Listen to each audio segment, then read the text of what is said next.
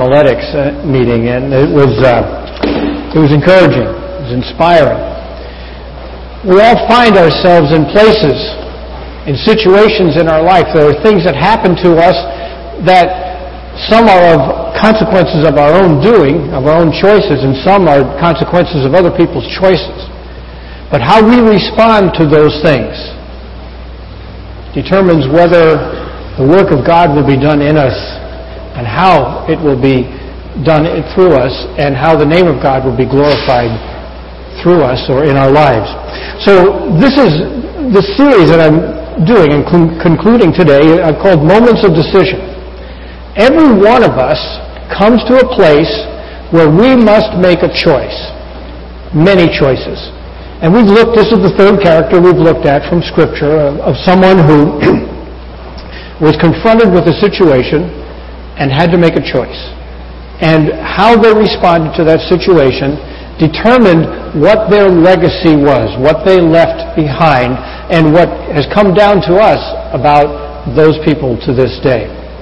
So I want to look at one other person today, the person Moses that Nathan read about in that Scripture portion.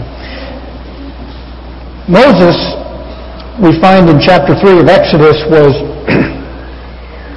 on the backside of the desert, as the King James Version describes it. He was in the boonies in the desert. And he was out there taking care of sheep.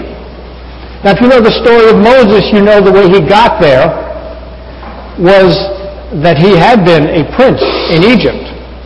He was not just a person in Egypt. He was a prince among many in Egypt. And he was there in Egypt as a prince because God had put him in that position. But now we find him at a place in the desert, nearing 80 years old. And he's at this place because of a choice he made. He had determined that he was going to help God do God's work. Not a bad thing to determine, but he determined that he was going to do it his way.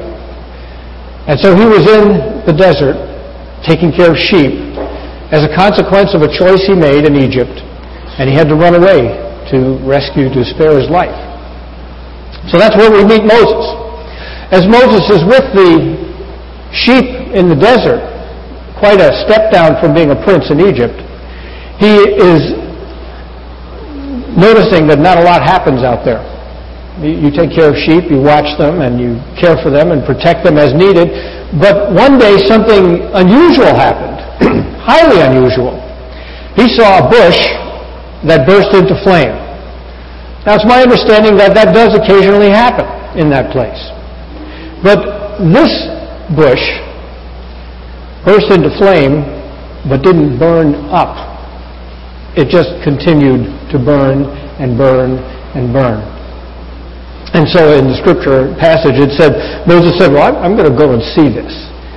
I'm going to go and take a look. I'm going to examine this. I'm going to study this a little bit closer. And so he went over to look at this bush. And as he approached the bush, a voice began to speak to him. This day was getting, as Alice in Wonderland said, curiouser and curiouser. Strange things were happening. You would have to say that when God is at work, strange things begin to happen. And unusual things happen, because God is not bound by the rules of nature. He set the rules of nature. He can break the rules of nature anytime He wants. And so He overruled the rules of nature that fire consumes, and He let this fire keep burning to get the attention of Moses. There was a church in a neighborhood that didn't have much of a reputation for being a warm and welcoming place. And one day, the building caught on fire. It began to burn, and as the people began to gather, the firemen came, and they were working on it and putting out the fire. And one of the neighbors poked one of the other ones. She said, for years, I thought that it would be great if God would just catch that place on fire.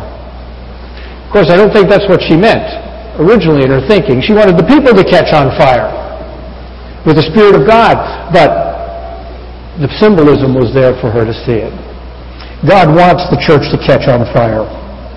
God wants the church to burn with a sense of the holiness of God, and He wants the people of God to run after Him and to serve Him with all of their power and all of their might. But there's something that seems to get in the way.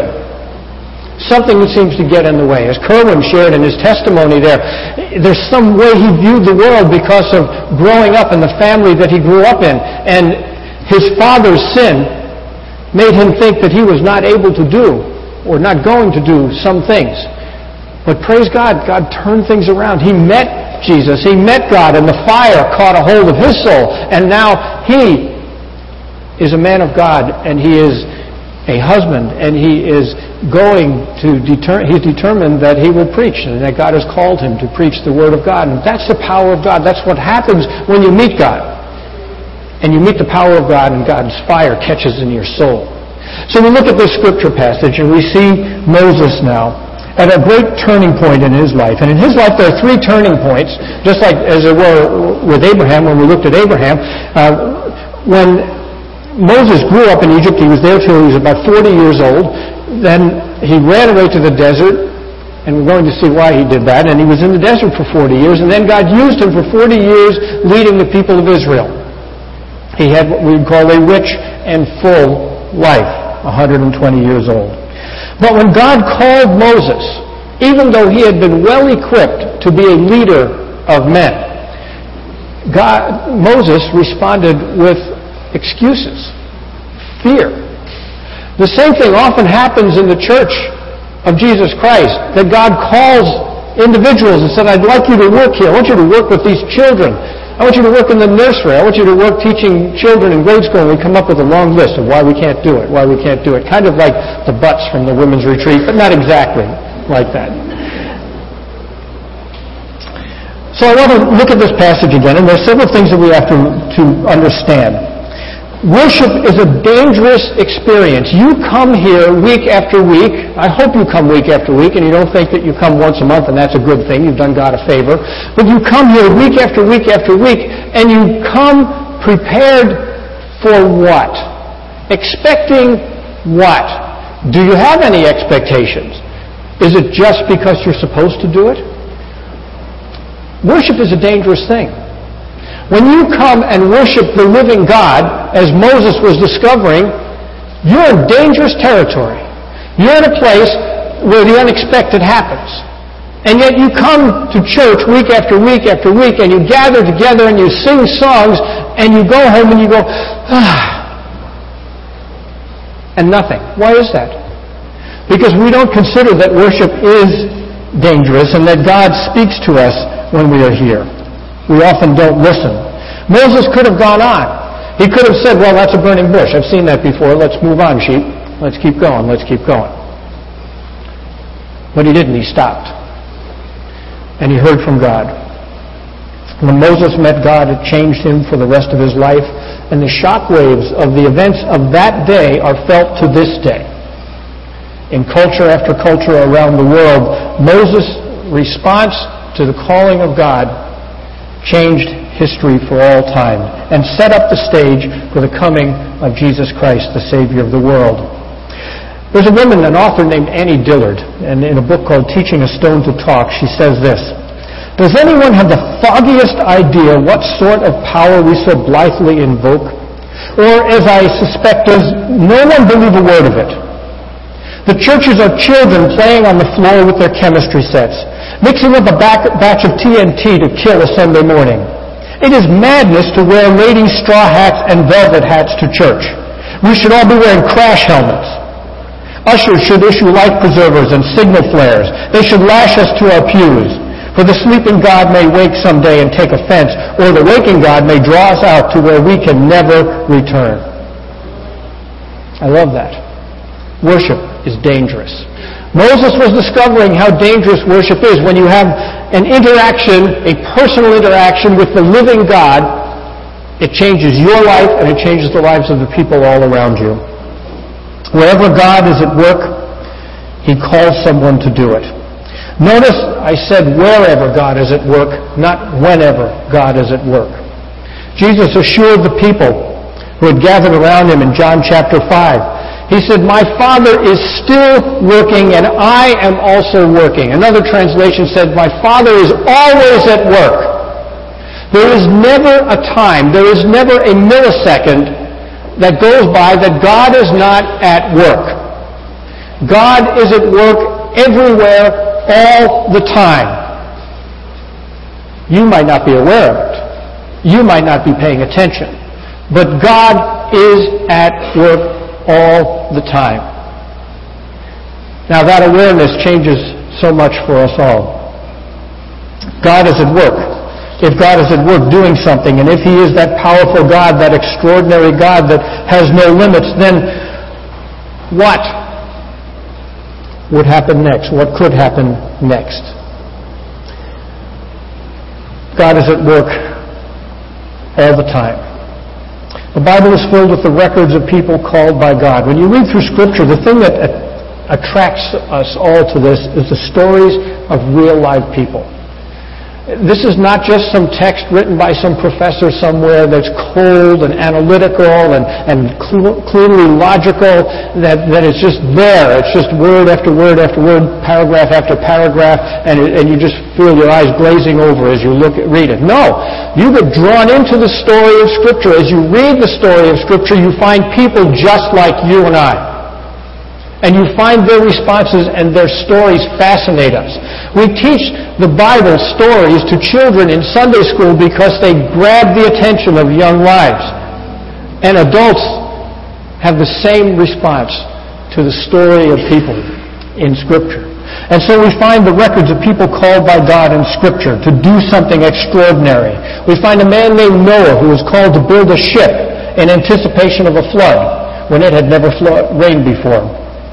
We find a man named Abraham who's called to leave his home and everything familiar to him and go to a place not yet designated, but to go. We find a man named Joseph who is called to suffer, be treated with gross injustice, and God did it in preparation to rescue his whole family, the very people who were despising him. A woman named Rahab was called to hide the spies of Israel. And so in her obedience to God, God rescued her whole family when the city of Jericho fell. A woman named Deborah was called to be a wartime leader in Israel and to set the example and to give courage to the troops. A man named David was called to be king in the place of Saul. But first he was hunted as an outlaw and feared for his life. A woman named Esther was called to rescue her people by putting her own life at stake, going before the king, which was forbidden, and making a request of him. She responded to the call of God. We most recently studied a man named Hosea. God called him to marry a woman whose heart and motives were impure, whose desire was not for him, and he obeyed. All of these people obeyed because they were all called by God. And I don't think we should fall into the trap of thinking, well, how many people are talked about in Scripture? Let's number them and name them, and then say, well, good, that's the limit of what God did. No. God is always at work, at every time, in every place, and He is at work. He wants to be at work in your life now. He wants to change you. He wants to lead you. He wants to move you. He called you. If you are a child of God today, He called you to trust in His Son as your Savior. He called you to be adopted as His child. He calls you to service in God's kingdom. God doesn't request such things as serving Him. He drafts you. He calls you into places that you never expected to go. And so we look at a man today named Moses, a man who thought he was something, but then he came in contact with God and he found out he was not what he thought he was, and God changed him. The other thing that we discover about this long list of people that God called, and we find their stories in Scripture, we discover that God calls ordinary people most commonly. The people that He calls stand out to us, but they were just like you and I until God called them and until they responded. God calls ordinary people. They were surprised when God spoke to them. They were all fearful. They were all reluctant. Everyone. You don't find people saying, hey, yeah, let's go, let's do this, God. They're all saying, whoa, what are you asking of me? That's scary. They're going to get mad. Read about Jeremiah. Jeremiah's whole family, his whole town, everybody turned against him. They kept saying, there's that Jeremiah, we should kill him. He's saying bad stuff. We don't like what he's saying. He's discouraging us. We should kill him. That's not a way to walk around home. That's not the way to be in your hometown. But that's what God called Jeremiah to. And when Jeremiah was called, he said, I'm just a child. What do I know about this stuff? Confronting people of authority. The fact that you are ordinary enables God to be glorified in you. Listen to what Paul wrote to the Corinthian church in his first letter. He said, for consider your calling, brothers. Not many of you were wise according to worldly standards. Not many were powerful. Not many of noble birth. But God chose what is foolish in the world to shame the wise. God chose what is weak in the world to shame the strong. God chose what is low and despised in the world, even things that are not, to bring to nothing things that are. And God had a purpose in doing all of that. His great purpose was this, so that no human being might boast in the presence of God. There will be no one who's able to come before God in heaven and say, boy, when you picked me, you picked the right guy. There will be no one able to say that. God chooses the weak, He chooses the foolish, He chooses those who are nothing in order that He might gain the glory. So if you say to yourself, who am I? I'm nothing. Praise God. Now He can use you. God calls ordinary people. If you are extraordinarily self-confident, filled with pride, God cannot use you because you want the glory for yourself. He is determined that all things will bring glory to Him. Well, let's look now in chapter 3 of Exodus as we look at Moses. He had 5 responses to the calling of God, to this encounter with God with this flaming bush. And first God told him, take off your shoes, take off your sandals, because you're on holy ground. When you're in the presence of God, even if it's out in the middle of the desert, even if it's not in a fancy building, you're just out there in the middle of nowhere and God begins to talk to you, you're on holy ground, wherever you are. Moses thought, well, this is just sandy, scruffy ground. God said, it's holy ground because I'm here. Wherever God speaks to you, it's holy ground. Don't ever despise any place and say, well, God can't talk to me here. God speaks in many, many places. The first response that Moses had when God called him was one of excitement, I think. God said, I'm going to deliver the people of Israel. And you could see Moses saying, yes, that's what you said you were going to do? Yes, you should do it. And then he said, I want you to lead the people. And all of a sudden, all the enthusiasm stopped. Moses, what do you mean? Me? Don't you remember how I got here? Don't you know the story, how I got to the desert? Don't you know who I am? And of course, God knew the answer to all of those questions. God said, I'm going to bring my people out of slavery to a land flowing with milk and honey. I have heard the cry of my people, God said. I've seen the oppression, and now I'm sending you to Pharaoh. I'm sending you to bring my people, the children of Israel, out of Egypt. And in verse 11, we find the first response that Moses has to this great calling. He says, who am I that I should go to Pharaoh and bring the children of Israel out of Egypt? Who am I? This is insecurity. The first response when God calls us is insecurity. Who am I? What do I know? I mean, well, what's so special about me? Couldn't you use somebody else better than me? This comes from a lack of a clear self-assessment in the presence of God. Now, you and I should always be insecure in certain ways. We should never be fully self-confident, because then we will never be God-confident. But we should assess who God has made us to be. God has given every one of you different talents, different abilities, and He's given you, as a child of God, spiritual gifts. And He's given those things to you so that you can serve others. He's given them to you so that you can serve others in this world and bring glory and honor to the name of Jesus Christ. This insecurity came from an awareness of Moses' past failures. Moses was out in the desert tending his father-in-law's sheep because he had tried to deliver the people of Israel by his own strength. When he discovered that that he was of the people of Israel, and he went out, tells us in Exodus chapter 2 about one day he saw an Egyptian taskmaster beating an Israelite. And Moses, it says, looked this way, and he looked that way, and he grabbed the guy, and he killed him. And then he buried him in the sand. And he thought, well, God's going to deliver this people, and here I am. Then the next day he saw two Israelites fighting. And he went to them. And he said, hey, guys, break it up, what are you doing? And one of them said to him, so what are you going to do, kill me like you did the Egyptian? And Moses came undone inside. He could feel all of his personal, his self-confidence, all of his just security running away. And that's what he did. He ran away. He knew that what he had done was known. He knew that the word was out and that he was in deep trouble. And to save his life, he ran. He ran to the desert. And it's in the desert where God met him after God retaught him so many things. The insecurity of Moses came from past failures. He knew that he had failed.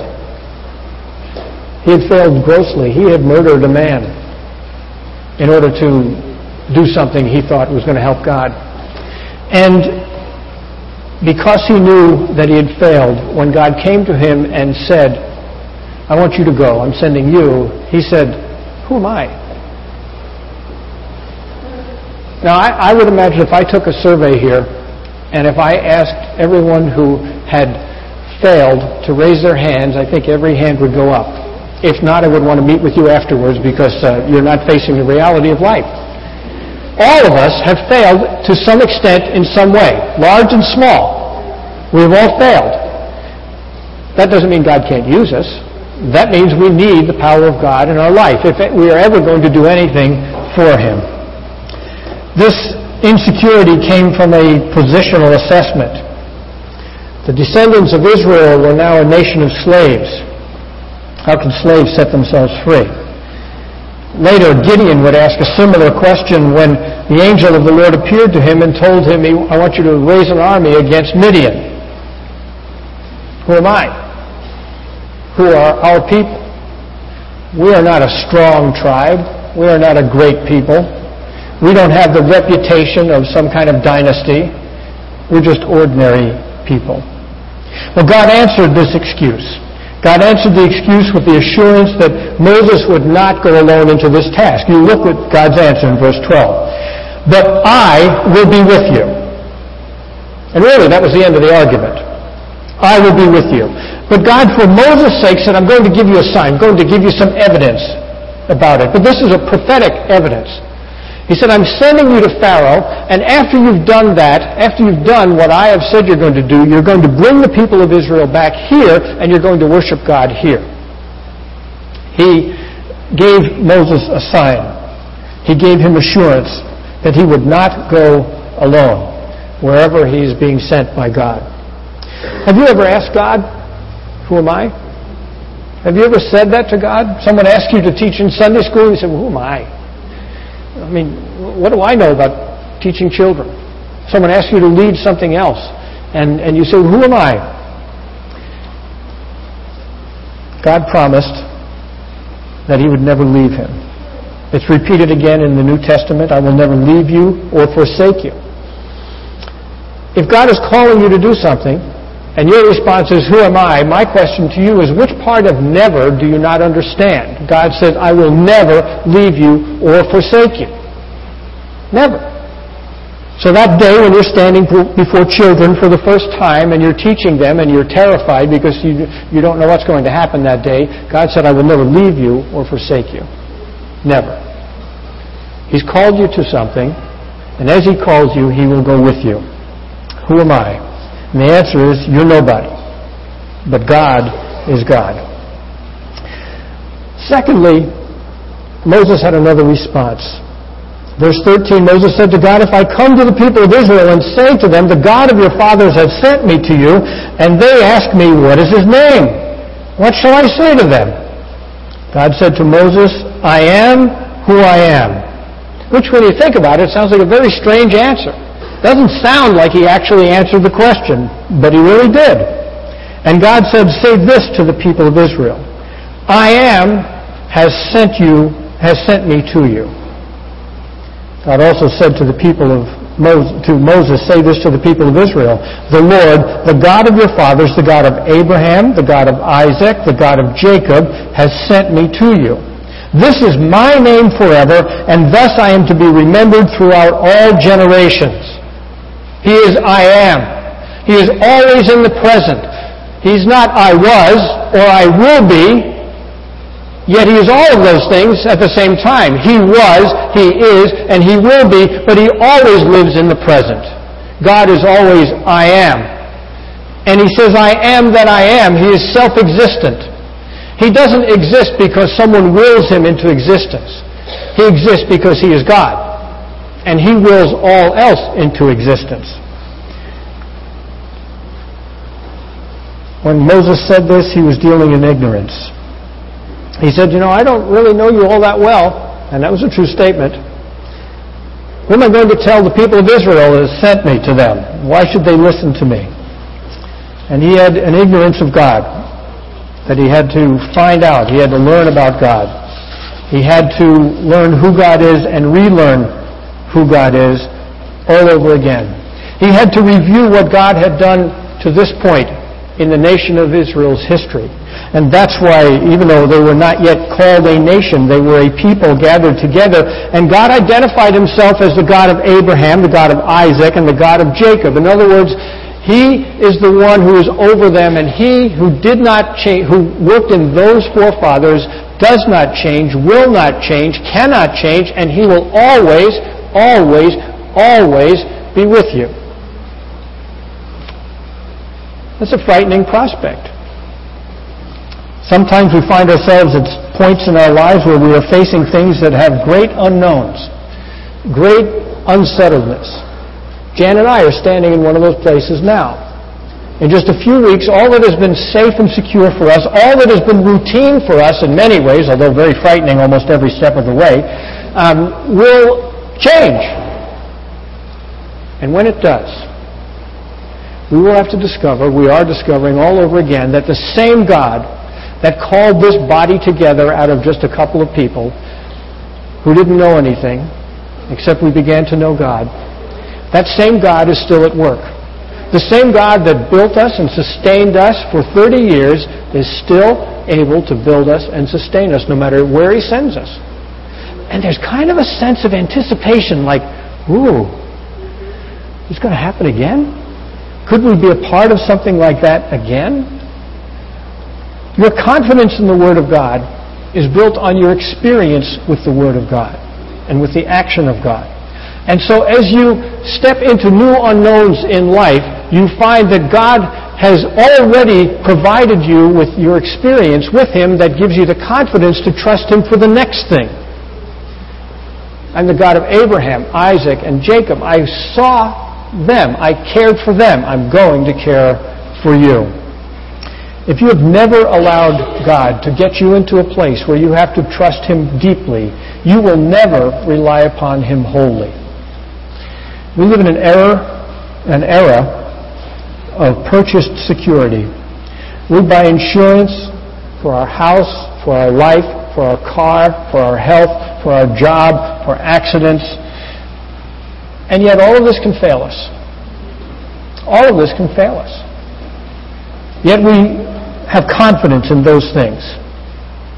And if we transfer our hope to those things in the moment of crisis, when you discover that those things are not sufficient to carry you, then you will not know how to depend upon God, because you'll be forced into a situation that you've not experienced yet.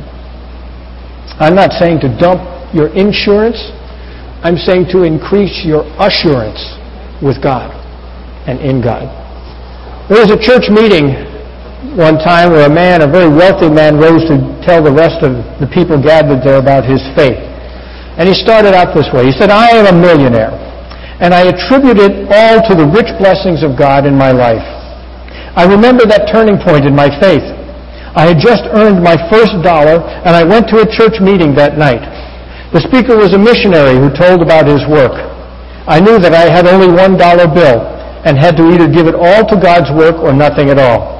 So at that moment, I decided to give my whole dollar to God. I believe that God blessed that decision, and that is why I am a rich man today." He finished, and there was a silence in the church. It was kind of an awed silence as he moved toward his seat. And as he sat down, there was a little old lady sitting in the same row. And she leaned over to him and she said, "I dare you to do it again." Do you ever find yourself in a place like that? Where you say that God has richly blessed me and brought me to this place, and I'm going to turn it all back to Him again. And I'm going to trust Him all over again to do a work in my life and through me. God had an answer for Moses at this time. Verse 14, essentially he said, I never change. I never change. That's the immutability of God. That's what the theological term is. He is unchangeable. The way you remember the immutability is He does not mutate. He's not this kind of God one day and this kind of God another day. He is unchangeable. He is fixed. He is the same yesterday, today, and forever. Everything you and I know on earth changes. Everything changes. You and I have experienced this. We've watched the seasons come and go. We watch our own lives change. I've been here for 30 years and I've got to see a lot of changes in people. There are all kinds of changes. You might be taller, you might be shorter than you were, you might be wider, you might be narrower than you were, you might be darker, you might be lighter than you were. You might be hairier or you might be balder. You might be older and you never get younger, but God never changes. You change, but God never changes. Because He does not change, you can rely upon His promises. God said, I'm going to bring the people of Israel out, and He goes on and talks about what He's going to do and the way He's going to do it. And when He does it, He says, I'm going to bring you out with wealth. You were slaves in Egypt, and I'm going to bring you out a wealthy nation. He's not only going to set them free, He's going to bless them in the process, and He's going to multiply the blessing. God never changes. What promises are you finding in God's Word today that you need to depend upon, that you need to know who He is? You need to go back to Him and say, Lord, I really don't have much experience with you, at least not enough for this test. You need to hear God say to you, I am that I am. I never change. Jesus Christ is the same yesterday, today, and forever, and He will never leave you or forsake you. There's a third response that Moses had in chapter 4, verse 1. Moses said, But behold, they will not believe me or listen to my voice, for they will say the Lord did not appear to you. And here is a question of credibility. Really, Moses, did you just have some kind of a vision? You know, out in the desert, got kind of hot out there, everything got kind of wavy, right? And all of a sudden you had a vision. And Moses is saying, why would they believe me? What's my credibility? Why should they listen to me? And he had a great fear of the unknown future. And God said, well, let me answer that question for you, Moses. What do you have in your hand? And he was standing there with his walking stick. And God said, take that stick and throw it on the ground. And he threw it on the ground and it became a big serpent, big snake. Now, this next part is kind of creepy. God said, now pick it up. Okay, it's one thing. I'm impressed. It became a snake. Now you want me to grab it by the tail? All right, God. And he reached down and he picked it up and it became a stick again. And God said to him, let me tell you something else, Moses. I want you to put your hand inside your coat. Just put your hand inside your coat. Napoleon hadn't lived yet, but do the Napoleon thing, And then take your hand out. And he took his hand out and he had leprosy. He had a skin disease. And God said, now put your hand back in your coat. And he put his hand back in and it came out and he was clear again. His skin was clear. God said, Moses, what are you afraid of? What is it that they're not going to believe about a God who can do that? And he said, now there's one more thing. And just in case they still don't believe you, okay, turn your stick into a snake and back again, and then your hand gets diseased and is made healthy again. I'll give you one more. The one more is this. You take some water from the Nile, and I want you to pour it out, and it's going to become blood. It'll let people know that something's going on. It'll let people know that the power of God is at work. People will believe that you've met with God when they see Him work through you. People that you work with, people that you go to school with, say, I don't know that there's a God. How do I know there's a God? And the answer is, they see His work in your life. They see Him changing you. They see who you were. They know that maybe one time you were unreliable. Maybe one time you were a person who lied rather frequently. Maybe you had a gross mouth. Maybe you were just like a walking, talking sewer every time you opened your mouth. And they noticed the change. And they noticed the change. How do you know that you've met with God? How do people know that you've met with God? You change. The work of God is shown through you. You believe God, and He works in you, and He works through you. Well, Moses wasn't done with his excuses yet. He had another one in chapter 4, verse 10. But Moses said to the Lord, "Oh, my Lord, I am not eloquent, either in the past or since you have spoken to your servant, but I am slow of speech and tongue." That's a very strange thing coming from a guy who had been a leader in Egypt. He probably was trained in public speaking. It probably was not something that he hadn't done. But his confidence was shot, Moses. He just didn't know what he could do anymore. And he said, I've got limitations. And maybe he did. We don't have any clear recording here of any physical problem, but it says, I'm slow of speech and of tongue. If you have ever stood before people and spoken, you will know exactly what he's saying. You always feel like you're slow of speech and tongue. Like you've got something to say here, but it just doesn't come out. At least the way it comes out here is not the way you envisioned it here first. And so you have to work on it, and you have to train yourself, and you have to learn to communicate that way. But Moses said, I am not eloquent. A lot of people like this one. Actually, I tried this one myself. I was in college, and this was a strange thing. I was a speech major, speech and drama. And one day I had a speech assigned to me to give in a class. And I was so terrified of giving a speech, of standing up in front of people and having them look at me while I was talking, that I scheduled a dentist appointment for that day at the same time. Clever, right? Do you think the prop didn't see through this one? I went to him and said, oh man, I don't know how I did this, but I scheduled a dentist appointment at the same time. I'm going to have a numb mouth. Even if I could get here in time, I just wouldn't be able to talk. And he was so cruel. He said, well, we'll reschedule you. We'll give you another chance at it. Everyone who's asked to speak to anyone else always comes with this. Whether it's speaking to one other person about Jesus or whether it's speaking to a group of people, no matter what the size, you always come to this place and you say, well, who am I? I just can't communicate very clearly. Paul the Apostle acknowledged that he was not a great speaker. There was a guy in that day named Apollos who was a believer, and he was kind of silver-tongued. Everywhere Apollos went, people said, ooh, listen to that guy talk. But Paul said, I'm not a very eloquent speaker. I don't speak fancy words. I just kind of lay the facts out there the way they are. 40 years in the desert had just changed Moses' view of himself, his self-confidence.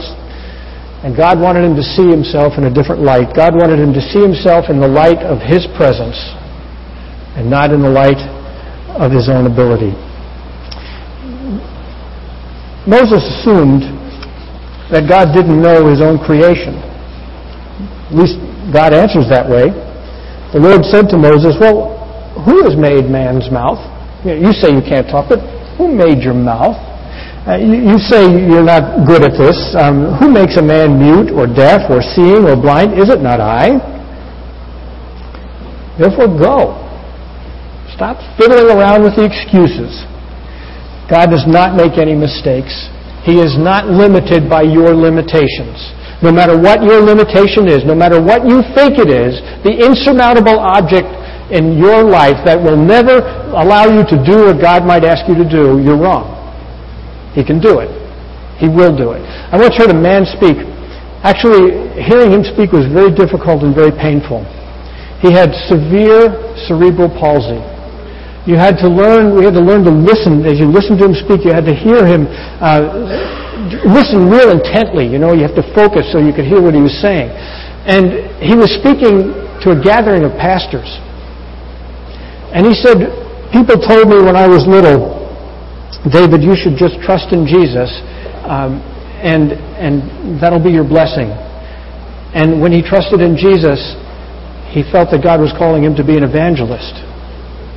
And he told people that, and people said, well, David, you shouldn't aspire so highly. And he became an evangelist, and people began to come to the Lord. He had a desire to be married. And good-hearted people came to him and said, David, it's a good thing you want, but let's face reality. You've got severe limitations. Don't aim so high as to get married. And he got married. And he wanted to have children. And good friends came to him and said, oh, David, you're aiming high again. You're an evangelist and you're married. That should be enough. And he has children. And he said, in the very thick, difficult to understand words, he said that if God can use me, what's your excuse? What's your excuse? And you just saw all these men in this room who had moments of great insecurity, just like Moses, saying, oh, well, I guess he could use me, couldn't he? I guess he might be able to use me. In John chapter 9, Jesus meets a man who was born blind. The disciples turned to him and said, well, who sinned? Was it him or his parents? And Jesus said, neither. It wasn't either him or his sin or his parents' sin. He wasn't physically limited because of that. Jesus said he was born blind so that the works of God might be displayed. Whatever your limitation is, whatever the thing is that you think is stopping you from doing the work of God, he wants to do that. He wants to use that in your life so that his glory increases. Turn it over to him, whatever that might be. The last response of Moses to the calling of God was in chapter 4, verse 13. After he had exhausted all these other excuses and God kept coming back to him, he said, I made you, I'm going to send you. In verse 13 he says, oh my Lord, please send someone else. Have you done that? Have you ever gotten excited about what is going on somewhere that God is doing? And you say, here my Lord, send him. Ever done that? Moses was doing it. He said, I'm ready, but he had a fear of failure. Many who will not try the unknown are afraid of failing. And yet we all know from watching life go on around us that it is usually failure that leads to success. You cannot succeed without failing. When Hank Aaron was chasing Babe Ruth's home run record, someone called to find out how many strikeouts he had. 1,264. He struck out almost twice as often as he hit a home run. And life is like that. If you're going to do something for God, expect to fail, but know that God will carry you through the failure, and when he does, he is going to use you and he will gain the glory.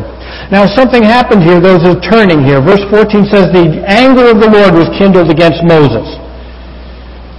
He says, all right, Moses, I've heard all your excuses.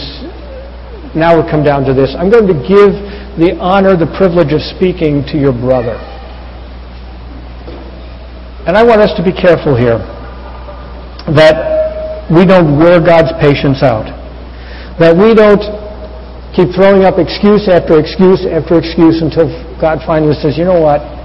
I wanted to use you and I wanted you to have the privilege of seeing my glory worked in your life, but I'm going to give that to someone else. You'll still be a part of it, but it's not what it would have been. You and I are just like Moses in so many ways. We have a million excuses as to why we can't do this and why we can't serve God. But we have to remember that it is not the spiritual giants that God uses. God uses the weak and the powerless people. God uses them so that He gains the glory. And when He does that, He changes who you are.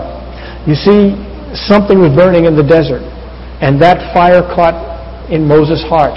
And when that fire caught in Moses' heart, it spread down through his family, through his nation, and down through the generations. And the same thing will happen with you. When something is burning in your heart, when the Spirit of God is on fire in your heart, you will become a different person, and you will do the work of God in a way you never, ever imagined that you could. Praise God. Glory to Jesus. In everything, give glory to Jesus. Well, we're going to get a chance to give glory to Jesus as we sing a song of praise. Let's stand, and as we close, I want to give you an opportunity, though, to be prayed for. Maybe God is talking to one of you today, and you've been saying, I'm the